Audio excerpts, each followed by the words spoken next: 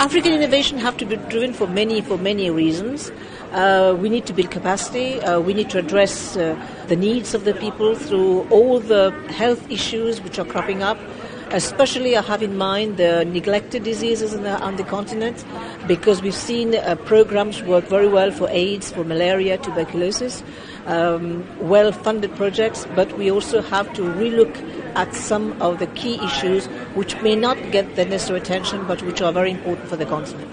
And to be able to do that, we need to raise awareness, we need to help build capacity in terms of education access, and of course connecting issues like water, agriculture, food security. All these have impact on the health component. Partnership is critical, and here we are going to look at dialogue that we need to engage with government, the private sector and philanthropy. And I think if we get these three triangular kind of partnership, it's going to make a big dent into what we're trying to do.